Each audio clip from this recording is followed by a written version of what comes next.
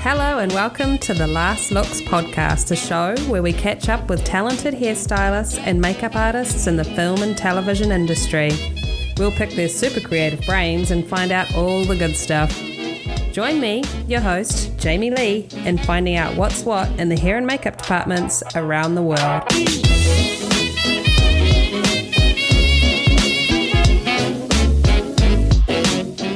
Today, I'm speaking with the highly sought-after makeup designer, Donald Mowat. We chat about some of the incredible films he has designed, the important lessons we learn through our experiences coming up in the industry, how he is a mentor to many, and the importance of passing on your knowledge to those who follow. Pictures up. Last looks. Rolling. And action. Welcome to the Last Looks podcast, Donald. Well, thank you so much. Thanks for having me. You're very welcome. It's great. Now, I would like you to finish this sentence for me, okay? Okay. Once upon a time, there was a boy named Donald, and when he grew up, he wanted to be... Oh, this is tricky. This is, well, he did know exactly what he wanted to be, which was to do makeup and costume and hair and all that stuff, but really makeup. Oh, very cool. Mm-hmm. So at what point did you kind of see that and think, I want to do that? What is that? I want to get involved with that. Well, I love the question because I work a lot with younger people, mentoring and teaching. And the thing is, we don't often ask people what they'd like to do. You know, when you're really little children, people say, what would you like to be when you grow up? Yeah. But that's quite a valid thing, but you really should be asking a 16-year-old. Right. So I knew very early. I was 12, going to lots of films that I probably shouldn't have been seeing, but great films like Barry Lyndon, and I was obsessed with the way they looked and the costume, particularly the costume. I think at the time, because I didn't know how would I. I mean, that people did makeup and got paid, and of course, what was wonderful for a young boy is that all the people doing makeup were men at that time. Mm-hmm. Yeah. And of course, so it's very important to see a similarity. So I started seeing these names like George Frost and, you know, different people. Of course, that was Anne Brody's film. So, you know, I do stand corrected, but it was Anne Brody's work in that. But that film stayed with me, and I was, you know, maybe in 6th grade. So I was fascinated, and I started looking at credit. So I knew who the people were. Isn't that funny? And as I was in, you know, performing arts school, I just ended up being that funny, eccentric, odd little kid that was never going to be an actor or anything of that nature. But people started giving me the costumes to do and the makeup and bits of the hair. But it was really more a makeup-y costume thing, wasn't it? And so I'd be, you know, playing with things. And then I went and found Richard Corson's book, and as most of us do, and stage makeup, and then one thing led to another. So I really started when I was probably 14, 15. Wow, that's amazing. It's so nice that you were able to kind of put those dots together, like join the dots of like, I like how this looks. How is it? Who's doing it? Oh, this is amazing. This is a job. I've spoken to people that it's not until they're kind of late teens leaving school that they're just like, hang on a minute. I was interested in that when I was 12. Is that something I can actually do for a living? Mm-hmm. So that's fantastic. And then, so you go through high school, and then what happens? Do you go into some training of sorts? Well, it was very tricky because, you see, in my generation, they're really, you know, I think to backtrack a little bit, what's very important to stress is that, you know, there were very few options because it's a job that was essentially, in my eyes, or the way people around me perceived it, as a very blue-collar environment. And if you're growing up in a more middle-class environment, people don't exactly want their sons particularly to do makeup. Do you see what I mean? Yeah. It also had a lot of connotations that were, I mean, let's be real. I mean, a lot of it was homophobia. A lot of it was class consciousness. I mean, people doing hair was kind of, there was something perceived quite, well, not great. Do you know what I mean? Yeah. And I'm not being funny about it, but it was not something that you aspired to. And I had no problem because I thought, well, look at these people doing this work. And I got through school. I did get into many colleges, but I didn't know what to study because there was no makeup to be taught at that point. And also, I really do want to say what's very important for young people to know is that very few people offered any advice. I mean, guidance counselors, and you know this, I mean, guidance counselors don't know what the hell to tell you. My mom and dad certainly didn't know what to tell me. So it was just apply, do art history, go here, go there. But they were all highly academic courses. There was nothing practical until I actually, and I think that's where hairdressing is maybe a bit better to start with for some people, because it is a trade and a craft that's practiced all over the world on every street corner, right? Yeah. And that you can have a real job. The makeup is so peculiar to film and television, and I think that no one knew what to tell me. So to be honest, things happen. Maybe it's fortuitous or serendipity, I'm not sure. But I did take one course at college that was Intro to Television Production 101 and something like that. And a wonderful man teaching it who knew that I was interested in this. And he said, well, why don't we need to get everybody fixed up properly. And the makeups are awful. And we have to do portraits and photography and television. Can you organize all the makeup? And that's what I did. And it got me a bit of a reputation to say, call that Mowat kid and get him to do the makeup. Oh, and that's brilliant. really how it was remarkable, because those teachers are better than any 3 or 4 year course you're going to take. Yeah. Right? And we've all had something similar. He just died, apparently. I'm sorry I never stayed in touch with him, because he really was helpful. And I met a wonderful woman that worked, she was a British lady from London called Beryl. And she, I guess, had been a kind of an actress or trained as an actress at the Royal Albert Hall in London. And I met her doing, those operettas, Mikado and Gilbert and Sullivan things. And I met this Beryl, who was quite a character in retrospect. And she showed me lots of tricks she'd learned. So it was really kind of wonderful to meet people who were all oddballs and, teaching funny little courses in stage makeup and things. Yeah. And just finding that place, like where those people are and what they're doing, and that's right. being part of it. That's right. And I think also if you're slightly disenfranchised, which many of us are, I mean, young people feel disenfranchised a lot of the time, and that still happens, right? So I think that it's a kind of a family you find who are, I met this wonderful costume designer at the CBC called Peter DeCastel. He would help me out. They would recommend me to people, and then you start to get paid a little bit. And so it was really kind of wonderful to meet so many creative people that by today's standards might be considered a little bit on the amateur side, but so was I. Yeah, well, I mean, you need to learn from somewhere and someone. That's right. And That's right. if they're a bit ahead of you, then amazing. That's right. So were you studying at the same time as getting into doing more of that, like in your evenings and weekends and stuff like that? Yeah. I did. Like all of us, I mean, my mom and dad were a bit, I don't want to say not supportive, because they're really nice people. And I think they just didn't quite get it. Yeah, it's new to them. Well, it's new to them, of course, but also, you want your kids to do okay and make money. And I think as soon as I started making money, my mom was fully on board. I think she thought, this is good. Yeah. And then I started getting a few credits. And of course, you earn it, don't you? Once we start to do things, and I met wonderful hair people and costume people and other makeup. And an actress friend of mine called Leslie Hope, who became quite a kind of a deal. We both worked in a cafe. So we all had little funny jobs, waiting tables. I started getting work. They had a jazz kind of thing going. It was quite a cool place. And there were often a lot of women solo as jazz singers, and people started calling me to do the makeup. Oh, nice. So I would be waiting tables. I'd get an extra $50 to do the makeup.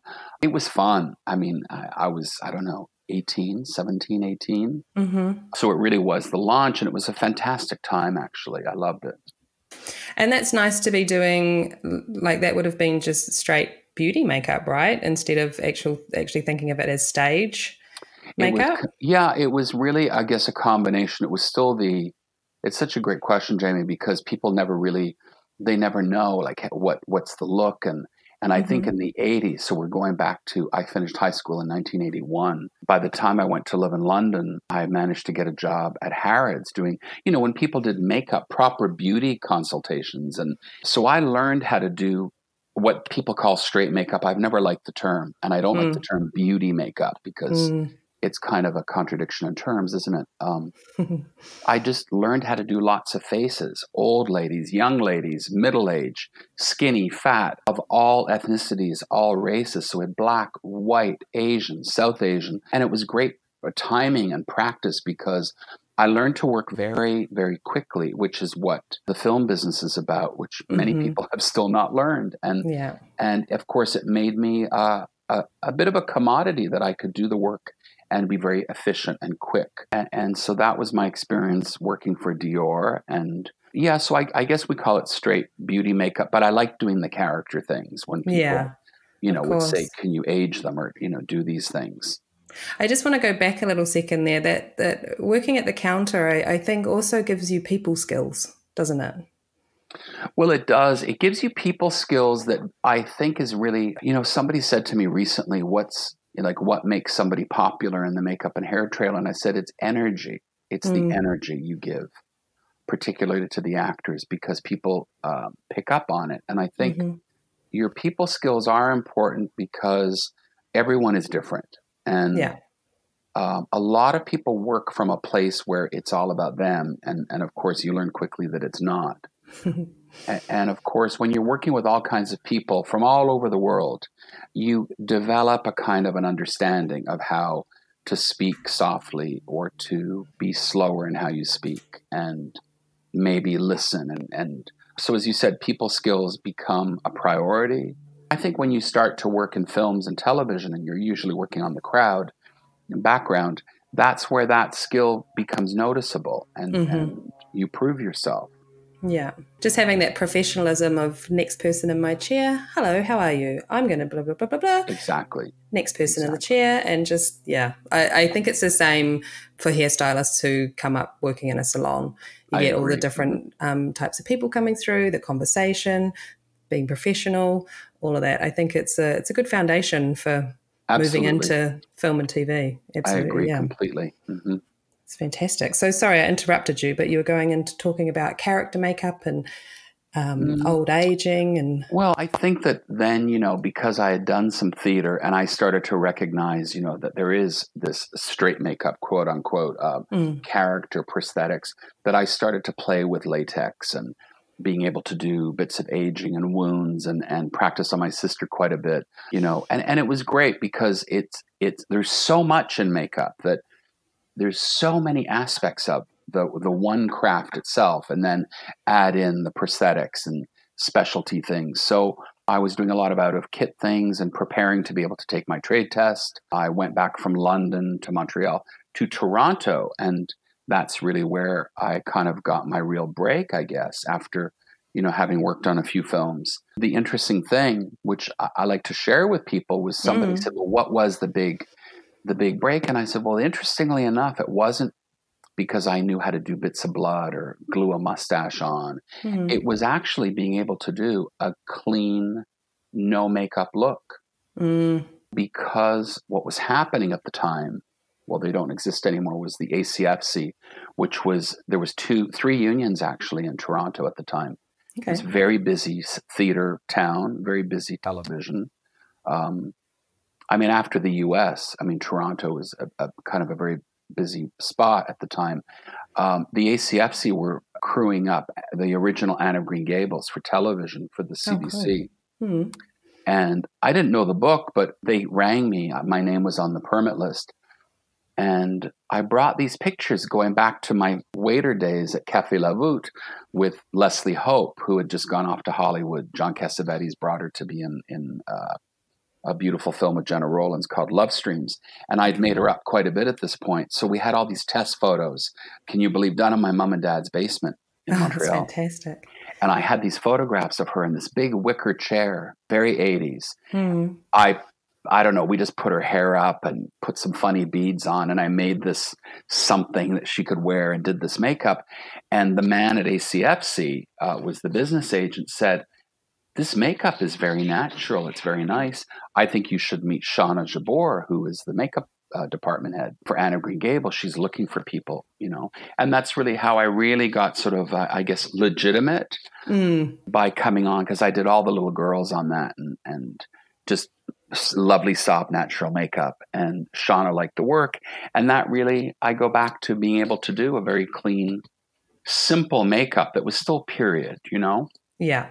I feel that that is a struggle for some artists to be able to Mhm. really nail that look. I think the problem, I've thought about this a lot because sometimes I miss that I don't, there's certain makeups I'm not comfortable with. I would never, I said this some, maybe not that long ago. I was working on a job. I went in as a personal on something, and I was working with people who'd been on those very, superb fantasy films. And I said, don't ever call me, because that's not my world. I mean, I love to work based in reality. I like period. I like docudrama. But sometimes I'll see a makeup that we would have done in the theater, say something for Gilbert and Sullivan that they did so beautifully in Topsy Turvy with, Chrissy Blundell and Trevor Proud, and think, I don't think I can do that anymore. And it's not to say I can't or I haven't done it, but you kind of step away. It's a bit like mathematics where, people who can do brilliant advanced maths can't really come back, ask someone, I mean, who's done a maths degree, what's 4 times 4? They can't often answer that for you. Wow. And I felt that's what's happened a bit with makeup is suddenly, and I'm sure with hair too, because sometimes you'll say, no, just do this, just like put it, just do that, just part it, just put no lipstick. It's so difficult. And you've seen it. We've both seen it where a Yeah. director will say, why do they have to have a base on? Why, and I think it's very difficult between the actor, between the makeup, the hair, the costume, the studio, everyone's saying what they think. But in fact, if you're left to your own devices, sometimes you don't put any makeup on someone. You shouldn't touch their hair. Yeah. You want it to look like a Mike Leigh film. And that's maybe the problem. And it's, in my experience, has been very unpopular for the old timers. I guess I'm an old timer now to say that to people. But, when you see a beautiful makeup for the Mikado or Pirates of Penzance, of course, it's highly exaggerated and highly stylized. But you also have to be able to make somebody look like they just walked out of the flat. And that is way more difficult than people know. Yeah. And I'm really glad I learned. I owe a lot to Leslie Hope because, one, she had a beautiful face. But I was able to do makeup on her that people could see that this was a real woman. This was attractive without being showy or specific to a look or a socioeconomic status. And I'm really happy I learned that because then I switched a bit into prosthetics. And that's a whole different ballgame of how people respond. Absolutely. And I think too, I've found over the years that people who specialize in that, they really do have to be extremely passionate about it. I think what's interesting is sometimes, it's like watching some drag things, when you watch, I always go back to things like Priscilla, how brilliant it was. Of course, I mean, it's a look that is there's a certain way to do it and certain people who know how to do it. Yeah. And I tend to find that I gravitate towards people who do what they do really well. And I would never take it on. I've tried to do the soaped eyebrows on people. I mean, you need to bring a drag person in because it's something that becomes second skin. It's like people who do bald caps all the time. Yeah. So sometimes I give myself credit and other people working with me that I can do a beat up face very quickly. It's just I'm used to it. But other people struggle, and it's not because they're not good. Of course they're good, but they're not used to it yet. Yeah. I'm so familiar with it. But then if you gave me, let me think. One time I was asked to do like a paint on mustache, like a Charlie Chaplin thing. And I was absolutely devastated, terrified. Because I thought, I can't bloody do that. Yeah. Do you see? People who face paint for children, I forget calling me for that. Yeah. But, that's why we're all different. And I love having a team that I can, build on that with. Yeah. I was going to ask, actually, what do you look for in a team? So I'm assuming that's definitely part of it. I've learned, I've gone through a lot these past few years. I feel like I'm at a turning point maybe where the business has changed so much. I think I've seen so many things change, and I don't necessarily think always good things. Sometimes it's not great. And I hate to, I tend to get a bit Pollyanna and say everything's great. I would say in the teams, what's happening I mean, I feel like, and I'm so happy to be on, and you do this so well in asking the questions. I think it's really important to be able to say to newer people coming into it that, there's a lot of ways to work. I just think when I'm finding a team, the problem I'm encountering is a level of transparency where, right now everything's about what the team want, what's good for them, how they have to be treated. We've gone to this extreme. When I started, it was all about the HOD, right? Mm-hmm. It was all HOD, HOD, HOD. And yes, sometimes it was wrong because it was like being at the head of the table. It was like father or mother, right? At the head of Yeah. the table. But you know what? It's gone to the exact opposite now. And I think we're suffering because many of the HODs and designers are starting to say, wait a second, what happened here? So people are not reprimanded the way they used to be. And I feel like in a way, I do sound like my dad, but I do find in a way where people are softer and not in a necessarily positive way. I think that, we used to get shouted at on set. We used to get scolded quite publicly, which I know by today's standards, and I work with a lot of young people, so I'm extremely aware of that. But at the same time, that thing of you've got to split the difference. Yeah. And I think now everybody is entitled. And when I find a team, I usually, so there's two ways I look at it. Some films are really straightforward, or you think they are, but they're not actually, because I'm sure you know this. The things that read on paper as very big makeup, hair or makeup or whatever, are often not. And the things that are very simple become very difficult. So I've learned that over my career, and I kind of have always hung on to it. So for instance, I don't know, a cut on the nose, or, everyone, oh, that's so easy. Well, it's not actually, because it's in the center of the face and it plays every day. Yeah. So when I read a script, I'll often ring somebody up who's a colleague and say, look, would you be interested? Generally, it's not my solid rule, but I have two ways. If it's a film I think is highly manageable, I often like to work with a newer, younger second. Yeah. I hate using the term key because I don't agree with it. My second assistant department head is often somebody younger who I think needs a break, who needs a little bit of help, right? Yeah. And I'm there and I can oversee that and supervise it. And I feel that it's the right thing to do because people did it for me. And then there are other films that I think are a bit more complicated and have potential for a lot of trouble, or I shouldn't say trouble, maybe some challenges. Yeah. And of course, that's when I want somebody who's a stronger key. Not always an HOD, because I think it defeats the purpose. A lot of people, particularly here in Los Angeles, disagree on my policy on that. I rarely hire an HOD to be my key or second, for no other reason than I'm afraid they're going to jump ship and go to another film, which is often what happens. And I mean, if we're talking freely, I think there's a dishonesty in it. Yeah.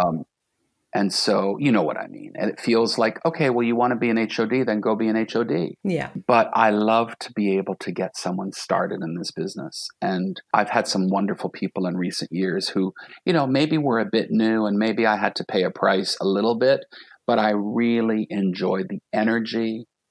I love the trailer. I love the way it worked. And then I've had similar situations where I've called on colleagues that I've known for a long time who I'll need their help because the job is too big. Yeah. And there's that. And sometimes it works, sometimes it doesn't. But for the most part, I think your instinct is this movie I can do with 2 people. This one I can do with 3. I need a top prosthetics person. I need a great body painter or, so every job is different. And I like a team that I can really talk to, that there's transparency. I love to be able to say to people, listen, this is never about a personality. It's about the work. Yeah. And again, having said that, I also think a lot of people say yes, yes, yes, yes. It's a bit like that story of Sophia Loren telling, was it Charlie Chaplin, that she could swim because she's got to jump in the bay of Hong Kong or something. Right. On that film and nearly died. And so if I said to someone, and I'm always looking for people, but I love it when people say to me, listen, I don't know how to do that, but I want to learn and I'm going to learn. And I've seen a lot of up and coming people who I'm desperate to work with. I think sometimes they're scared of me or they don't think I would want to work with them. And that's not true. It's just I need someone to tell me, and I need the communication from a team member. Yeah. So that's been difficult for me because I tend to be a talker. I'm willing to speak to people. I'm communicative, but I feel that someone will say, yes, I want to be on that film, but they really don't. And Right. you know what I mean? So Yeah. I want a team that everything stays in the trailer, like what happens in Vegas stays in Vegas. I'm a very private person. I'm discreet. Actors like to work with me because they know that about me. I want a team that I feel I can trust and that respect that kind of sacred place. So that's what I look for. And it's often worked out really well, and sometimes it doesn't. Yeah, I mean, I don't think it's 100% foolproof, is it? Not when you're dealing with people. It never is. I do know that whenever you start somebody in the business or give someone a big break, it doesn't usually last because, of course, I want people who are good. I want people who are as good as me, in fact, better than me. And I love it. I'm not threatened by it. You know, it takes a lot in your life to say, there's some people who are the opposite, and I've never quite understood it. No. I never want somebody who's not good. It just makes me look terrible. Yeah. But sometimes it's a lot. The pressure is a lot, and you know, I'm looking to work with new people and people who are trying to get to the next level. I feel is very important, and I've tried to make that happen for people. That's brilliant. That's so nice to hear. I was going to ask you one piece of advice you've been given while you were coming up that has really stuck with you, that you tend to even pass on to others. Well, less is more, for sure. I've always said it. I'm very old school. Everybody says old school now, so I don't like to say it because I felt like I was saying that 15 years ago. But less is more. You know what I mean? Less is more. It's really interesting because as I get to be a little bit older, I feel like, you know, you come to a fork, don't you, in the road, and you ask yourself a lot of things. It's harder. I think I tell people, believe me, it doesn't get easier. It gets harder. When you're younger, you can, you know, you feel the fear and you thrive on it. And I think when you're nervous about a job is what makes you so good at it. And so when you get that twisty, sick feeling in your tummy and you're anxious, it's, you know, it's good. You should feel like that. Yeah. At the same time, sometimes we're a bit misguided. And I would tell my younger self, the one things I remember is, of course, less is more. When you're doing a makeup is you have to learn to let it go. You have to understand you're part of a creative overall process. It's not about you. That's very hard to learn. And that comes with great maturity, I believe, particularly in the hair, makeup, costume of people who they don't know how to leave an actor alone. They don't. It's not because they're being bad people. It's because they've not been taught. And so I was taught that very sternly. And I'm so fortunate for that because I tell people that all the time if they care to listen. I never tell an actor what they think they need. Yeah. I always make this collaborative. You never, ever go to a director. One, you don't say no. You offer a solution. You offer a compromise. I always tell people if you're meeting actors for the first time, don't come in with all your ideas. You have to entertain and start a conversation and establish how this is going to work. And it's not always easy and it's not always right, but it's the way it is. Ultimately, you have to respect the final decision is your superior, your boss, your designer, and your director and the cinematographer. So I feel like I learned some great things from some very good people. I'm forever grateful.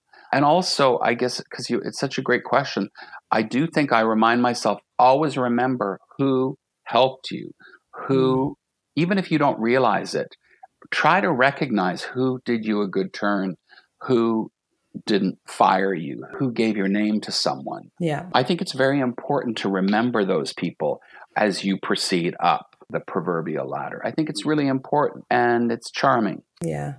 And it doesn't happen all the time, so it's special when it does happen. It means a lot. It means a lot to me when it happens. I'm always just like, wow. Yeah. Okay, cool. And then if someone says, oh, you know, Rara gave me your name, I'm immediately on the phone to them going, thank you. Yes. Well, because that's how it works. And yeah, absolutely. I mean, it's how people a name gets mentioned, or, oh, I'd like to try this person, or how about that person? And I think it is, because it's a small industry, as we know, worldwide, but it's also, there's some old fashioned things that we need to bring back. But I think one of them is certainly to be able to say to people, look, that was great. Thank you for doing that for me. I try to remember people. Sometimes I feel bad that I forgot people over the years, and I try to say their names because we need a legacy of sorts. And as we all get to a point, you sort of go, wait a second, who did that? Who was that? We were just reminiscing, actually. I went back up to Canada and I wrote to someone, to say to them, who was was that so-and-so? And she died, and we reminisced. And I posted a picture recently of she was wonderful hairstyle. Well, she called herself a hairdresser. She did not want to be called hairstylist. I love that. Jennifer O'Halloran. I mean, she was good. I mean, I think it's a shame we don't often stop and go, who's one of the best people I ever worked with? Well, she was. Yeah. She was a tough cookie, and I mean, not easy. Oh my God. There were times, but people must say that about me. But you know what? I think it's great to stop and go, wait a second, because she created the first X-Men, all those hair looks on Hugh Jackman.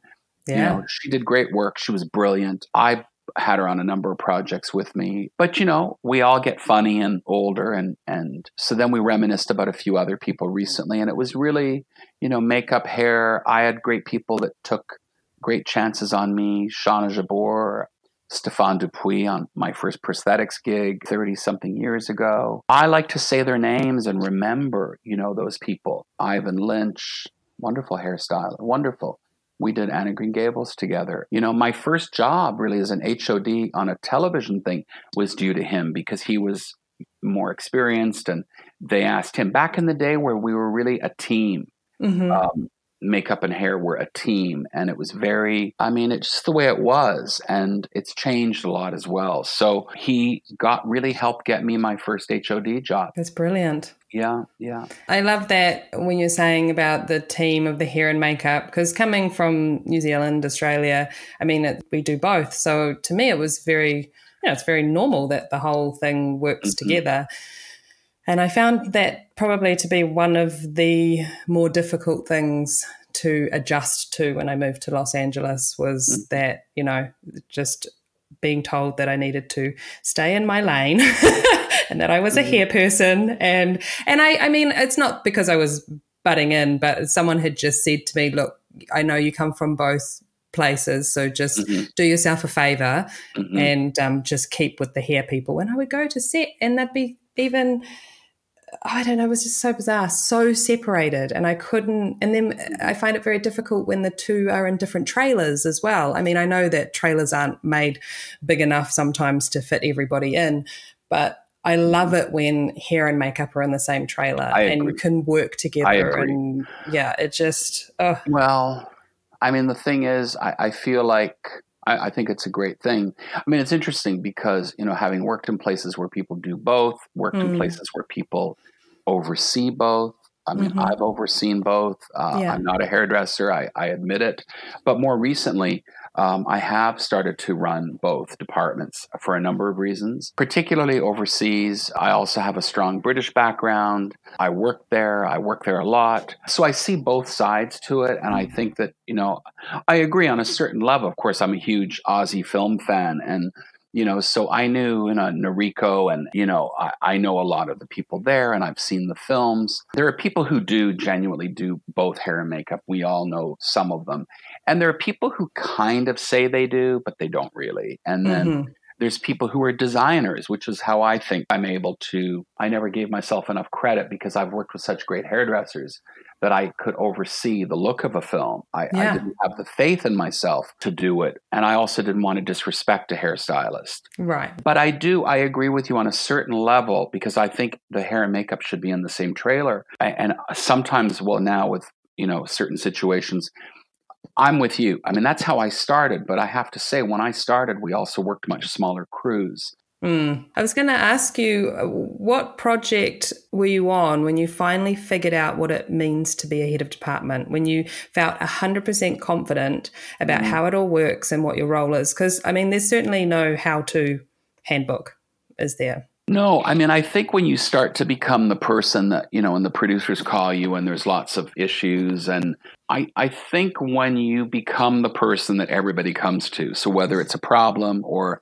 it's complimentary or the director, I would say I've been around such a long time. I think I worked on a number of projects that I was highly, respected, and I felt very cherished by the people I was around. Then I went off and became a personal for a while, which I didn't find fulfilling.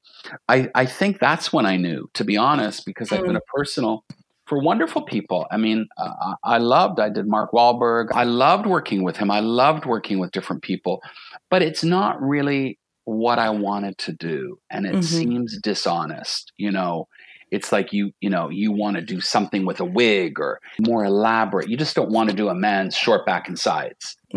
I thought, well, what am I doing? So once I got back to work on a film, trying to think when it happened, but I'd already been in the business. I'd come back, and I think maybe 10 years in, I think it takes 10 years. Yeah. I really believe 10 years. Yeah. So I started in 1984. I would say by the early 90s, and then certainly by 95, 96, people were asking for me, directors and actors. I thought I was a good department head because I seemed to be able to get very good people to work with me. I think my personality, maybe, I don't know. Sometimes I doubt myself because I can be very nice, but I can also get angry. And I think the anger is something that, as a department head, I think you're entitled to, but you have to be very careful with it. Yeah. Because it can hurt you for many other reasons and not at all what you think. Yeah. So it's interesting. Some people have always been department heads. Some people start at the top.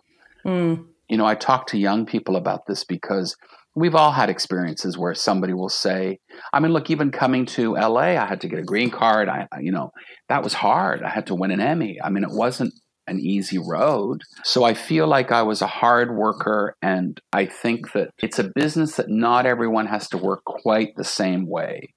And some people worked very hard. Some people kind of sailed through. That's life, right? Yeah. I know people in medicine. I know people in teaching. I had a friend recently who's a great doctor who helps me with a lot of, if I'm researching a project like Stronger, where we had a lot of amputations and things. And he said, oh, Donald, you know what? They're just as competitive. Of course they are. Wow. Look how it is in a shop, in a hairdressing place where it's high volume, like a Vidal Sassoon. In makeup. I mean, even at the counters, it's about who sells the most, isn't it? I think that the competitive thing for me was that I guess I've always had a kind of confidence that maybe drew people to come to me with, that's maybe when I knew I was a department head. Yeah. And I think when people are coming to you and asking you the questions, they're knowing that you have those answers. So you've obviously had the experience, worked out, okay, I think it works like this. I think I've got this sorted out. And then that's when others start coming to you to go, Donald, how does this work? Well, you're right. I've got it. Yeah. I mean, it's great because something came up recently, because we're all talking about sort of the situations that are going on in the world. And it's, there's a lot of things politically, economically, socially that have been happening around us. And it's also knowing, for instance, when you need to sort of, is your team diverse enough? Do you have this? That's part of an HOD. And sometimes people will come in and make a decision that affects the whole department. And I think that's where you kind of go, do you realize the repercussions? That's a department head's thought process. And if you don't have that training, then you become a problem. And producers identify it pretty quickly if they know there's no leadership, or, the actors pick up on it very quickly. Yeah, I think there's a real shortage of mentorship. Also being able to listen to somebody's point of view and say, look, why are we doing this? Yeah. And is there a better way to work it? So, yeah. That's very cool.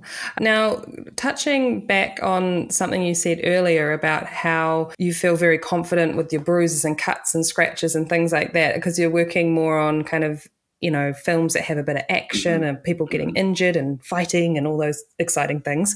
Now, that's something I'm assuming you need to be working quickly and efficiently at. Yeah. And I'm sure the more you do it, the easier that comes. But also keeping on top of the continuity of that. Mm-hmm. How important do you feel like that is? Well, I mean, I think it's hugely important, obviously, because we're making films and editorially and structurally in the narrative. Yes, very, very, very important. I do think that people get carried away with it, though. Mm-hmm. Films are films. Every film has its own style and genre and director who, either we're paying attention or we're not. There's makeups and hair that there are issues with continuity. Sometimes it's beyond your control. We never really talk about that either because there's a bigger picture.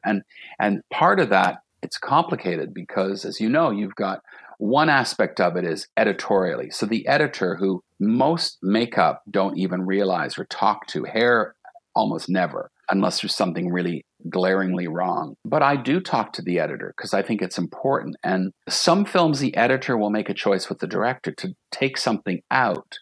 But it certainly can hurt us, as you know, because they may take a cut, a literal cut, and then you have the actor with a cut on their face and choose a take where it matched beautifully and intercut with a take that doesn't match. And of course, people think the makeup screwed up, and of course they didn't. But that's something that people have to talk about and educate each other. I know makeup artists that never even think about it. My process, I'm pretty good with continuity. I've got a good memory. I write everything down. I think makeup and hair are insane with their photographs. I'm so sorry to say. I think it's people don't actually understand sometimes. People who are listening to this are going to be going, not Donald Mowat. Who does he think he is? Well, no, I think that there's overboard with the photo. You don't need a photo of every single scene that the actor is in. You just need that establishing shot for what you're matching back to every time. If there's a big change, take the photo. Right. Yeah, I agree completely. People I don't know where that comes from. And maybe if it's something where you feel nervous or anxious, that's okay too. But when we used to just take Polaroids, like boom, easy peasy, you write on it. Everybody's entitled to their own way of working. People think, but I do think it's a little bit odd because sometimes I found the people who do all that photo taking, all that note taking, all that computer stuff actually have trouble matching. Yeah. And I've managed to do films where I'm actually really proud of myself at the end of the movie. I've kind of made it work. There's one or two things that are really, the trickiest thing is the length of people's stubble, sweat, dirt, blood, yes. And you can't always win. And sometimes it's beyond your control. People forget digital. Okay, so what digital's done is we don't stop to reload. Now, when I learned, you reloaded, you had time. Now there's a continuous take. So the sweat's dried up. What are you going to do? It's never going to match. I have little tricks I've learned over the years. Make things look believable. The audience don't need to sit there going, now, how did he get that on the back of his head? Yeah. Make it all organic. Make it complementary to the shot. So it's not all about your continuity. And that's where I think I've learned to do something a lot of people have trouble adapting to. You have to learn how to sell the shot. For instance, you can match something, but if the lighting has changed, that makeup or hair will look, particularly the makeup, will look incorrect anyway. So people have to buck up too and be told, no. Just because you learned to do that doesn't mean it was right. Yeah, you have to learn to make those adjustments. Exactly.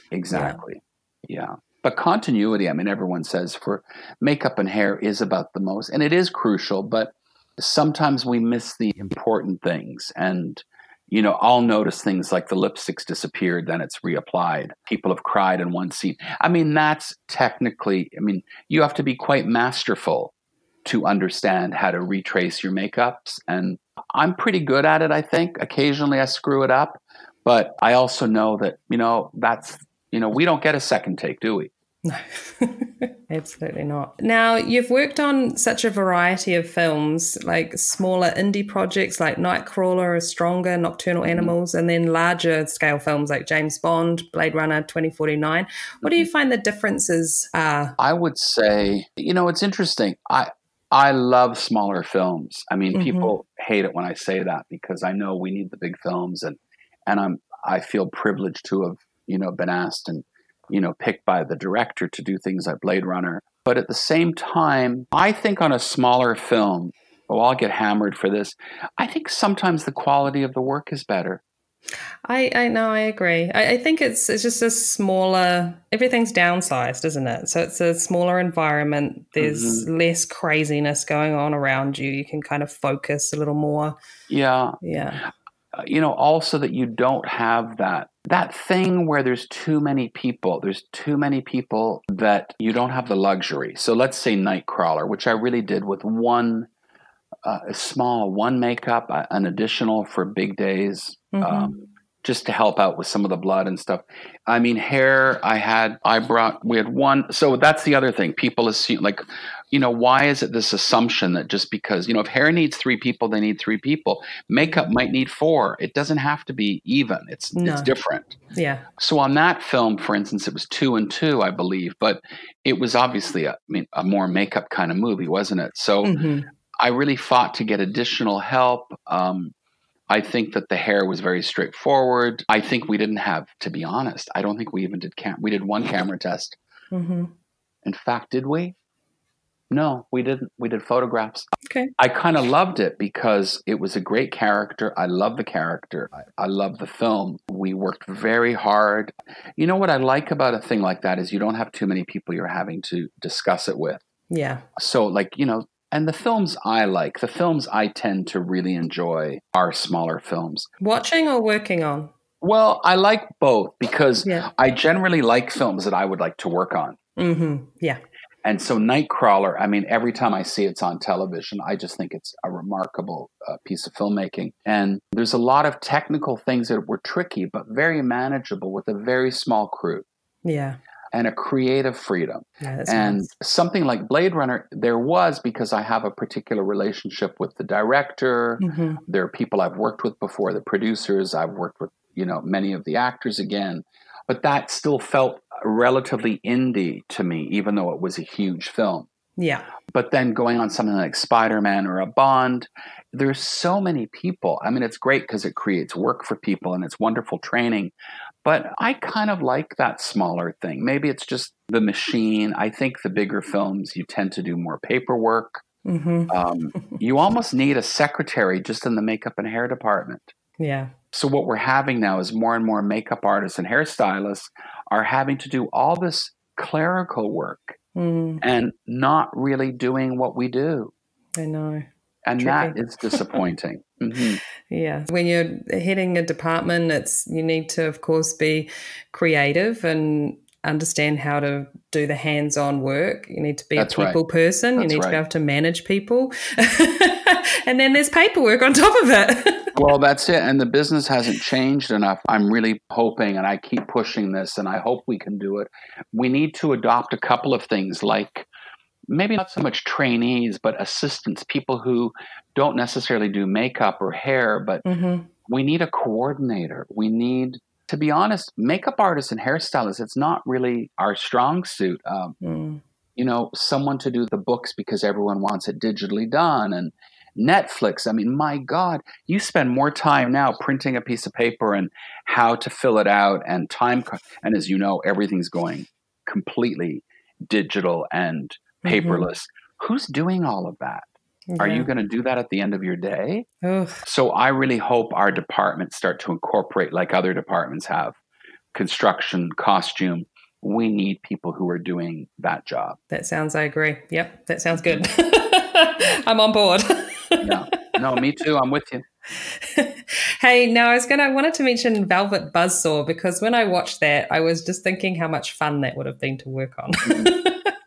It was. I mean, it's funny. A lot of people make fun of it. And, I loved it because I've never worked on anything that kind of high camp. I had just come off something else. It was very First Man, which is very serious and heavy drama, which, remarkable film to be on. But yeah, beautiful. When Velvet Buzzsaw, what I loved about it was kind of funny. And so to me, it was a bit like Valley of the Dolls. It was something, and it's very interesting. So Jake has very much based his character on me. And he's wearing my glasses. He's dressed like I would dress, a white shirt and navy jacket. And he's wearing my Tom Ford glasses. And at first I thought, oh, I'm a bit insulted because the character's so, but he went, but it's so you. And I went, he's actually right.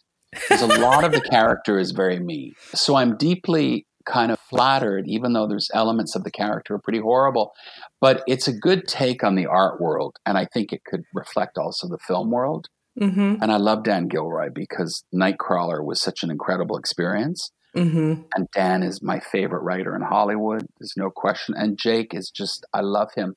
I love him because he is by far one of the most committed actors I've ever met to what he does. Mm-hmm. And there's a sort of, I guess he's a bit like, could be my kid brother if I had one, because I can also tell him that I think something's wrong.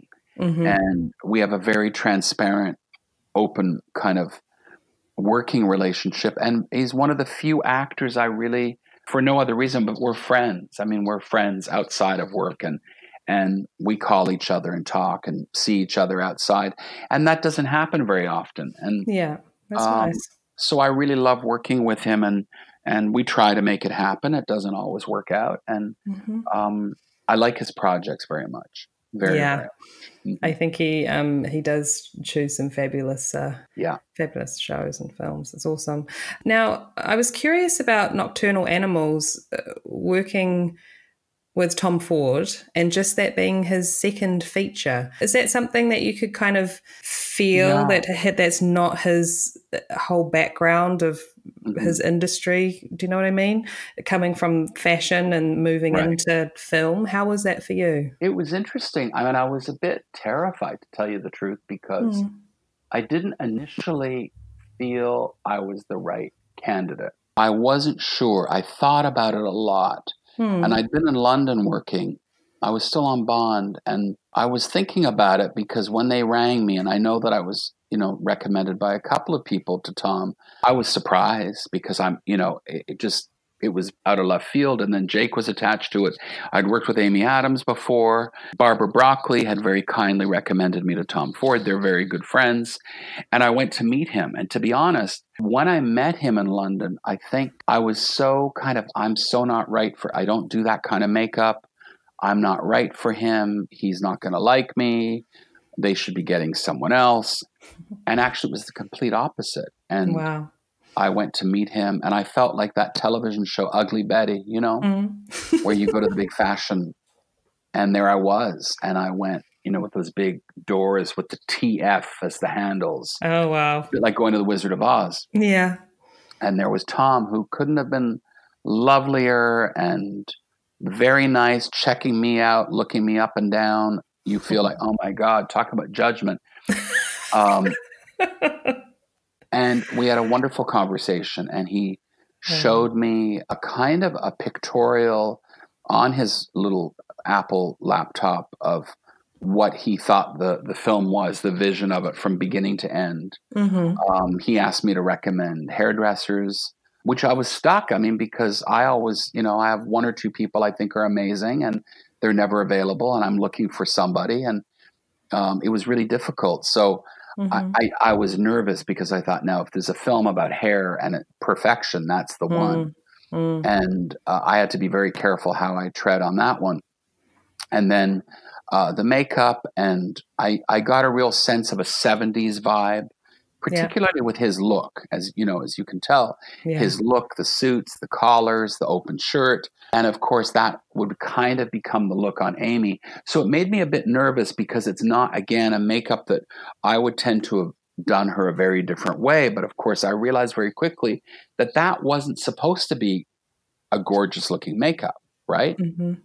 There was a hardness to it, and that straight hair and the color, and all those girls having the same color hair. But what I loved about Tom was, one, he really takes control. He is in charge of that hair and makeup, but he really let me do a lot of my own thing, and he checks on everything. He comes in the trailer, and not everyone is going to like that. And not all hairstylists and makeup artists are going to enjoy that because it's not what they like or do. And I don't mind. No, I think And that's so he it's came in and he's got great ideas. And sometimes he's wrong. And you think, well, but I don't know about that. It was a wonderful experience. And it was a hard film, but I'm really glad I worked on it. I'm really enjoyed the experience. it sounds like it was a true collaboration, which is awesome. Everything, Yeah. every extra, every actor, he Oh. wants to go through the hair, the makeup, the nails, the clothes. It really was collaborative, but also very much he is in charge, and that's the way it's going to be, and that's okay, you know. I think so too, because you were saying that you went in kind of nervous and unsure, but if you have Mhm. somebody that is leading like that, it's going to ease those feelings, isn't it? Because it's like, oh, this guy knows what he wants. That's right. Okay, That's right. I could do And that. yeah, yeah, and sometimes he won't be sure, but I mean, certainly I had that. I wish she'd been in the movie more. This one character I did with lifts and pulled her face, and I gave her 3 sets of lifts and overdrawn. And now it was all makeup. I mean, we talked about doing an appliance, but of course he gave me all of the options. Try this, and I went into his office and he said, "What do you think?" And I said, "I think we should do it this way." And he was great. He was absolutely. Kind of a revelation. It's fantastic. Is there any word on him doing any more films? I keep hearing it. I mean, I certainly hope I'm asked back. I don't know. I mean, that's the other thing. Not just because you did one thing doesn't mean the other happens. And he's Single Man was a very different film Yeah. than that. So each film, I just think Nocturnal it's really deep. It's a deep film, and I hope he does something. I really do. I hope he makes another film, and that I get to work on it. Yeah, that's cool. Hey, I just wanted to ask you, when you're researching for a film, whether it's a real life situation or a period film, what are your favorite sources for research? Where do you tend to look? Well, First Man was difficult because, of course, there's so much research. There's so much out there. But I have to say, there was a film particularly. Now, what was it? It was bizarrely a Hitchcock film, if I'm not mistaken. I went over to the Academy right over here on La Cienega to the library. And it's a wonderful library. And I just went. And so Marnie, and I can't remember the actress's name offhand, Barbara Perkins, that's it. There was something, I happened to be flipping through telly one night and I saw Barbara Perkins in Marnie. And there was something about the makeup I particularly liked and the hair because it was period, but it wasn't the period we see people do or that we often jump to conclusions thinking of. And with First Man, the difficulty was the period, particularly for the women, because even though it was 1969, you still had to treat this as very conservative America. These were academic people, university degrees, including the women, liberal, but not that liberal. And coming from that parts of the US where, Janet, his wife, was still quite conservative, but forward thinking. And she was academic. They met at university. Yeah. So she's not going to be in the latest clothes and fashion or the makeup or the hair even. So there's recreating that period to me is often not appropriate because we get the feeling of go-go girls and astronauts' wives. And that's not what this was. And I'm really thankful to Damien Chazelle because he really let us do that. And it's not always flattering, let's be true. But I found I was getting clips of different things because now, of course, with Google, everybody turns up at the same meetings with the same pictures. Yeah. And I find it really boring. And I'm a voracious reader. And I mean, I do go to libraries and museums, and I think other people should. So I'll pick up little things that I think are interesting.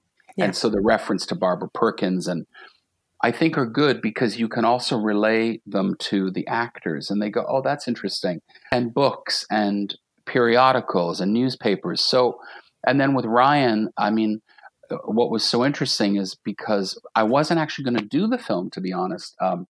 Something had happened and I had taken some time off. And I remember thinking, do I want to do this? And Ryan and I had a whole conversation. I thought, it's a perfect part for him. Yeah. And Claire Foy is one of my favorite actresses on the planet. Yeah. And I knew she would do it right. So, and Jason Clarke. So there you go. It was one of those things that I was nervous about.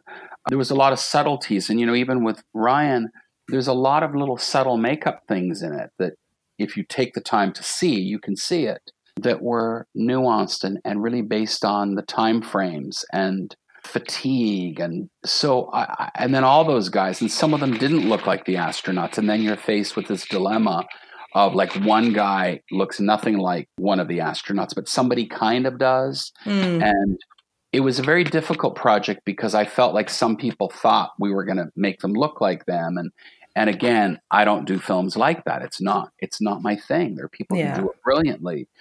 But does anybody really know what Neil Armstrong's wife looked like? I don't know.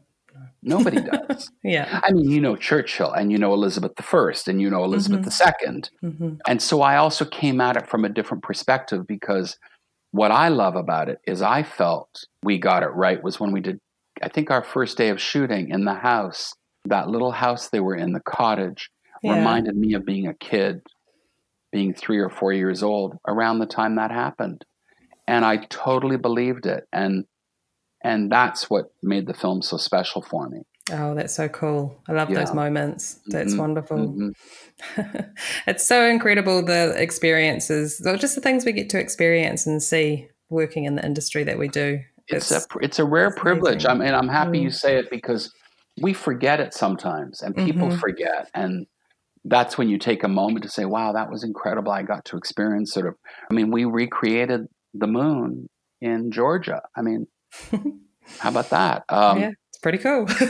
Yeah, but I think the research, I mean, there's people who, I mean, I can list off, but there's people who do remarkable research. I'm not that. I love documentation. I love having references, but that kind of documentation, people like Kate Biscoe do. I mean, it's astonishing. It's just astonishing. Yeah. The kind of work they do, you know, movies like Vice, because they really did recreate. But those people are known people, right? And so, and then there are other films where I think they lost the plot, because sometimes you don't have to do it with makeup and hair. You know, remember David Bowie did Elephant Man on Broadway without makeup. Yeah. And no one disbelieved him, did they? Yeah, exactly. It's just knowing when to do it, I suppose. Well, this is it. Sometimes I have a moment. I just worked on something recently with Jared Leto that we did give him a nose. And at first I thought, oh God, this is going to be stupid with like capital S. And I thought, well, wait a second. No, actually. And the more I thought about it, it wasn't. And it was really good. And I think it made it, to be honest with you, because everything else was just going to be hysterically wrong. And then I thought, well, let's do the contact lenses, which he didn't ask for. And I'd been through that with him. So I thought, well, let's do it. And Jared was like, you know, I trust you. And so I did that. And then the teeth. And it was great. I'm really happy with it. Yeah, I think it's nice when you've gone through those stages of, oh, I'm not sure about this, to, oh, it's okay. And then you kind of lean into it and you're like, yes, this is working. That's right. That's very cool. Yeah. So you were saying earlier that you've been a personal for a few different people over the years. Right. Can you describe what it means to you to be a personal makeup artist for an actor? Like, what do you think is important to remember in that position? Well, the most important thing is that you represent that person. You've, in fact, taken a role, you know, of great consequence, actually. And I love doing it. You know, people often ask me why I don't do it so much or did something. There's a lot of reasons behind it. But certainly when you're with the right person, and I mean somebody that you feel it's necessary, there's certain times being a personal feels unnecessary. There's always the argument. Some people feel that it can compromise the film or it can compromise the look of the film. And that, as we all know, does happen sometimes. And not all the time. I'm very proud of coming into some films as a personal, that you retain the integrity. But it is very hard sometimes for the designer if somebody comes in with their own people, hair, makeup, whatever, and kind of change the look a little bit, or it's not in keeping with the look. And there's that. And I hear that sometimes, and that's legitimate. And then there's other times where people will say, well, why do they need a personal? I went, well, look at it this way. I mean, on James Bond, Daniel absolutely has to have someone because he's in every scene of the film. Yeah. And he's the central character. He's number one. He cannot be waiting in the trailer to have somebody look at him or give them sunscreen or a Band-Aid or whatever, because there's 4 other people there. Yeah. And I think that people forget there's also, it comes with a certain, of course, status and stardom and all that other stuff. But it's not just that, it's the practicality. You know them, they don't have to take all that time. It's very difficult for some actors to come in, brand new person. So I think it's a very important job. The downside of it is some people develop an attitude about it.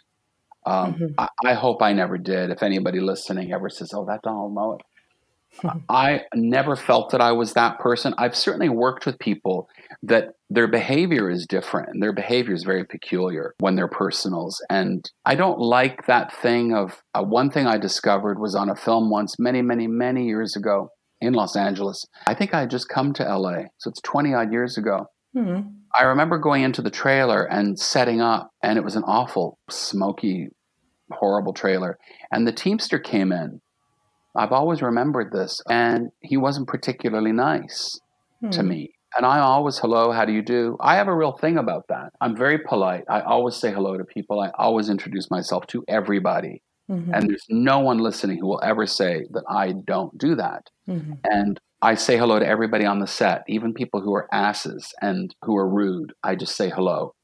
And this Teamster, I was so shocked at how he behaved. And then when he realized that I was there with the star of the film, his attitude changed. And that is the one thing. I don't hate anybody or anything in this world, but I do hate that about the business. And it's made me not want to be in the business occasionally, because that star, I can't say the word, begins with an F.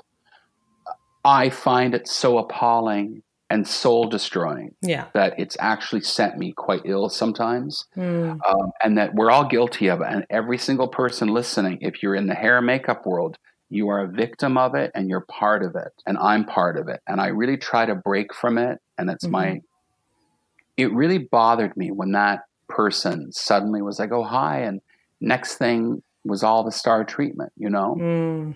And I'm acutely aware of it when I've done lots of personals, Daniel Craig, Ryan Gosling, over my career, Mark Wahlberg. I really, you know, even going into a restaurant, it's different. And then you're perceived that way. And then the other actors act differently with you. And sometimes people assume you're there. And that's why I tend to not want to do a personal unless I feel like if Jake's doing something that I think it's the appropriate thing, I would go in and be a personal. Or for Ryan, I do a lot of his publicity and things, so fine. But you lose the camaraderie of the trailer, I think. I mean, maybe I had a different experience. Yeah. I'd love to hear other people's opinions, but, you know. I can understand that. You also become a barrier, don't you? You become a wall. Sometimes the actor didn't want that wall. And I noticed that a lot, particularly in the world of costume, makeup, and hair.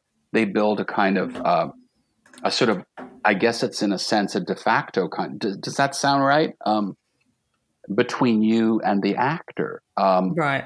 So I think if you want to be a personal, great. You have to be asked. And then there's people who aspire to it, and they do all the wrong things to get to be in that position, and they don't understand why they're not. And I do like to say this to everybody, because there's maybe someone listening and that you say to people, but you know, there's integrity, and your integrity has to mean a lot. And if you want to be a personal, that's great, but you can't pretend, you know, that if you like to be with a movie star and that's important to you, you have to be honest about it.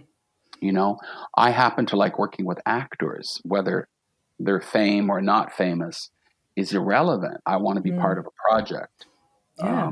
Part of that character development and have that, just that journey with somebody.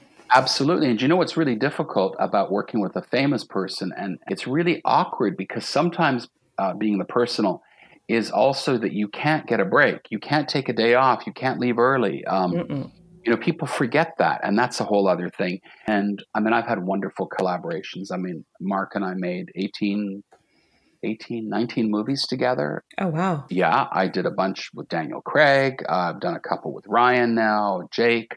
I've been asked back by many people. I'm honored and flattered. Emily Blunt, all kinds of people, but Yeah, it's it very just doesn't cool. always work out. And Yeah. there are people who I like to work with, and other people, some people they just want to work with the same actor. It's not a bad gig. Who am I kidding? It's a very high class problem. Mm, But you really want to have that situation that you go where they go, and maybe their next film is not something interesting. And people have like Mark. I mean, he's like my little brother. I love him. I've known him. God, I mean, he's 49, so he's 7 years younger than me. I knew him when he was in his 20s. yeah. I was at his 30th birthday party in Paris. But the films he went on to make were not films I necessarily wanted to be part of Mm, because I wasn't being challenged yeah. creatively. Yeah, So that's the thing, isn't it? I've met people who, without saying names, but actors who basically got their hair cut once a week. And a wonderfully talented hairstylist is not available to do a brilliant film with lots of interesting work because they've committed to that. Yeah. I know it's tricky. Can we be truthful? It's a bit soul destroying, isn't it? I think for some individuals it can be, but I guess it's the path that you choose. I guess you just have to be smart about it, don't you? Well, and it's what you want, and ultimately Yeah. it's what you want. At the same time, there's loads of people come in and do background. I'm envious of them because sometimes people come in, they get to do fun work, they do it, they're in the right place with the right people, and the money is good, and they come in and they go home, and they're not involved in any of the drama. Yeah. And then they go on to something else the next day and create something completely different. That's right, and they can just move around wherever they're needed, right? Yeah. That's pretty awesome. I love how there's different areas of the industry like that. Like within our line of work, you can, put your fingers in all sorts of pies, really. Well, it's important, and those people are brilliant because then you get to people who come on jobs who've been, people, who were working on such and such a film, so that when they come to you, they're so fresh because they've just been doing body painting or they've just been doing bald caps or, and that's really great because they're the people who we really have to thank and who make the films look so good. Absolutely. Hey, I wanted to talk to you about your involvement in the Mentor Project. Oh, yes. Mm-hmm. What's all that about? It's interesting because I don't know Debbie well. Obviously, we know each other and reputation, and she's pretty fantastic. I've met her, I don't know, half a dozen times here in LA. Okay. A lot of people know that I'm very involved with a couple of projects, but particularly with BAFTA in London and in LA. So I'm part of an outreach education program at Washington Prep High School. I'm involved with the BAFTA BFI British Film Institute program in London, well, all through the UK. So we have, I don't know, I think this year, every year we have 22, I believe. So hair, makeup, prosthetics, people who are entry level, et cetera. And so I think Debbie, when she was putting her initiative together, it's a wonderful program, I instantly thought, well, it's something I'm familiar with. I work with a lot of young people. So it came up and I congratulated her and she said, I'd like to ask you. And I said, of course, I'm in. So I think it's a wonderful program. I would like to do one similarly in the UK and in Canada, in many places. But I think what's great about Debbie is she does great work. She's very organized in the community. She's had huge success recently with, her, that wonderful Fosse. Oh, Fosse, yes. So, she's had some great successes. She's been around. I think it's incredible what she's done because we need to mentor people. And certainly whether you're in Los Angeles or in London or in Mexico City, there's a shortage. We need new people. I mean, and I think as we all get older, you start to see what are we doing wrong? Where are the new people? What she did was really clever. She created a sort of event. It started off with 10 makeup artists. So there are people from all over the world have applied. She put this out. She started with 10 mentors. Now it's 20. Awesome. You were sent 7 letters and resumes, and each of us were asked to choose, which was very difficult to choose 3. Yeah. And then Debbie came back and gave you, so it was out of your hands, gave you the person you would mentor. Okay. So it's wonderful. I would love to do more in LA because I really think we need a place that we can start getting people ready for earlier union membership. People, I think we need people, as you know, we need people really like coming out of high school is what I think. ready to do the, trailer protocol, barbering, makeup, hair, wigs, and be trained somehow and that we can oversee it. Yeah. I would love to see that. So Debbie's done a remarkable thing. I think it's really going to take off. She's got some wonderful people. And I looked at the list and I was kind of staggering. And people who do all kinds of different things. You've got, prosthetics masters like Richard Redlifson. You've got people who do fashion makeup, all kinds of things. So it's very exciting. When I saw it, I was just like, yes, this is amazing. Now, I would like to know what projects you've worked on recently. What can we look forward to seeing? Well, I mean, the most exciting, I guess, maybe life-changing thing for me is Dune, which I worked on for most of last year. Let's just stop and just say that is incredibly, amazingly awesome. It's very cool. It's quite something. It was quite something. So it was 7 months for me, I guess. I started prep in January of 2019, and I went to Hungary in February to August. Basically, it was huge. It was kind of terrifying in its own way, but in a different. I don't know. Different. I mean, it's quite huge. At one point, I had 30 makeup, hair, prosthetics people. Wow. By the end of it, I had a, core team. It's kind of amazing. What an incredible cast. I loved it. I really loved it. It had, it was a lot of work, a lot of concept, a lot of, not dissimilar to Blade Runner, just on maybe a bigger scale. I'm not sure. But it was, I'm excited. I feel like you only get to do one or two of those in a career. So I'm very excited about it. That's amazing. And then I worked on a small thing when I came back. It was just nice to be in LA on a job called Little Things. And it was with Jared Leto and Rami Malek and Denzel Washington. Rami, I've worked with Rami. He is the sweetest man. Yeah. Yeah. So we did a job here, and that was right in LA. So I was basically from, I don't know. I got back in August. I started in September, and we were done by Thanksgiving. Oh, beautiful! Yeah, perfect. Nice little job before Christmas. Yeah, it was really good, and I liked. I love working with Jared Leto. I really enjoy him. I think he does great projects and interesting characters, and Rami. So I feel like it was good, and right here in LA for a period of time. That's nice. I like those little get in, do it, get out, and it was fun and. Exactly. Short and sweet. Yeah, that's always awesome. Hey, now this is a big question because it's hard to narrow these things down. But what is one tool or product that you would not want to work without? Oh my gosh. Well, I'm going to say probably a can of either Evian or La Roche-Posay spray water. Okay. Because I like skin that looks alive. Mm-hmm. Probably that. Maybe my Elizabeth Arden 8-hour cream. Okay. So those are staples. You've got to have those in your bag. I have to. I just like makeup to look like that. Awesome. Yeah. Hey, now, who is one person that you'd like to hear on the podcast? Oh, my gosh. Well, there's so many. I know there's so many. Well, I've really... It's true. There's people like Jan Sewell, who I really admire. Yeah. I think she does excellent work. I mean, I think in the world of the UK, her work is exquisite and thoughtful. She's a very hard worker. Yeah. Very hard worker. Jan Sewell. Who else would I like? I'd love to have heard some of I hate to say old timers, people who don't work so much anymore. I'd love to hear, people like Wally Schneiderman and people like that who I'd love to hear from. I guess he lives in Australia now. Peter Frampton, remarkable makeup. Peter Rob King, I believe he's retired. Okay. Those are all people I aspired to. And wonderful people. I mean, really, and those real makeup men, back in the classic sense of it. Peter Frampton, Peter Rob King, many have passed. Jan Sewell, obviously. Oh, do you know who gives, it's interesting listening, like Nicoletta Scarlata, Ken Diaz. I've reached out to Ken. You have? Yeah, Ken, he's interested, so we'll get him in here. Well, you tell, I think so much of Ken. I think he's remarkable. I really look up to him. I've known him a long time. He's a great mentor to people. He's very talented. He's a very nice man. Yeah. I'm trying to think. There's a few other people out there. I think it's a good list you put together. Okay.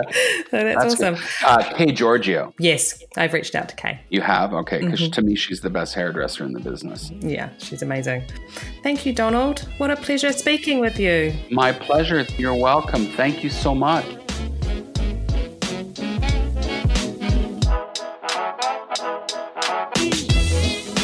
For links to see more about our guests, go to our Instagram at The Last Looks Podcast or our website, thelastlookspodcast.com.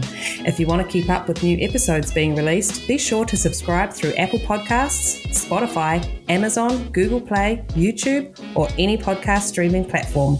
And remember, if you're enjoying the show, share it. The Last Looks Podcast would like to thank Brett Stanley and Sabrina Castro. The song Fun Time by DJ Quads. Thanks for listening. Until next time. That's a wrap, people.